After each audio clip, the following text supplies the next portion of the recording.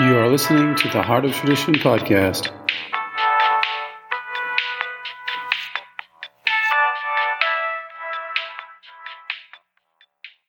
I want to talk to you today about transdermal magnesium and joint pain, joint stiffness, articulations.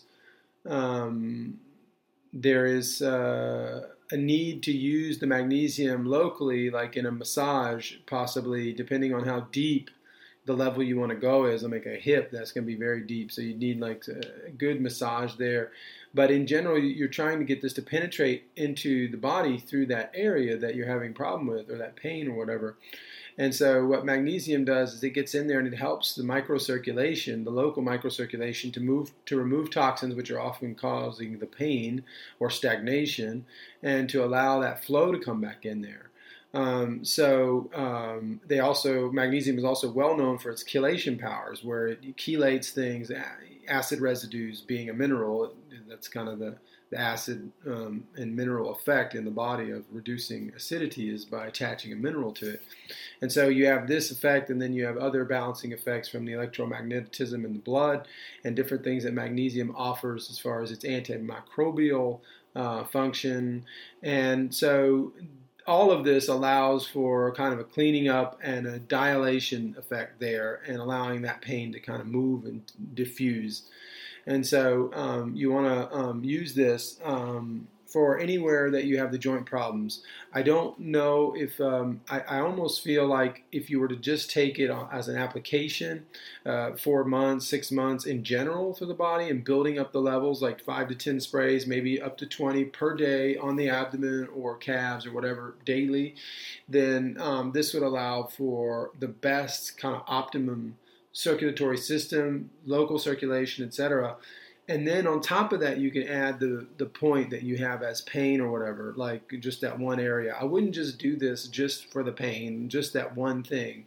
I think it's better to kind of do it in a more global way so you get the effects of it. Now, always avoid the cheap lookalike stuff. We use glass bottles. This stuff is coming directly from Vindam, Holland, which is where the Zechstein C is found. There's only one original and unique source for this.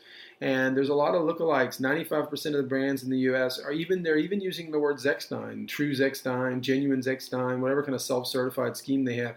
But this is not coming from the origin. The origin has a logo called the Zechstein inside. It's a trademark, and you can see it on every bottle. So without that logo, it's not the real thing.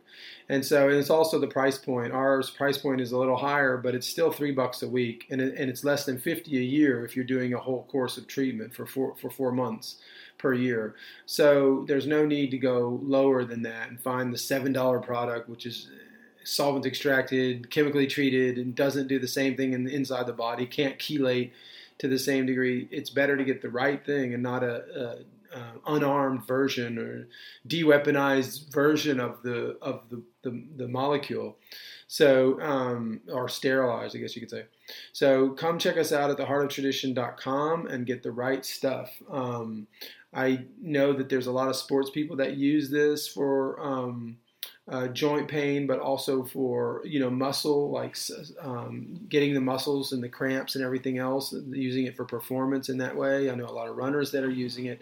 So we get a lot of good positive feedback on that. And we also have a lot of elderly people that are using this as well. Because as you get older, guess what? It's hard to extract magnesium from the food you eat. And so you need to use the skin, as our ancestors did, the Greek and Roman bath culture, and use that in that age. You really need to double up on another way to get magnesium into the body, and that's through the transdermal method. So anyway, come check us out at theheartoftradition.com.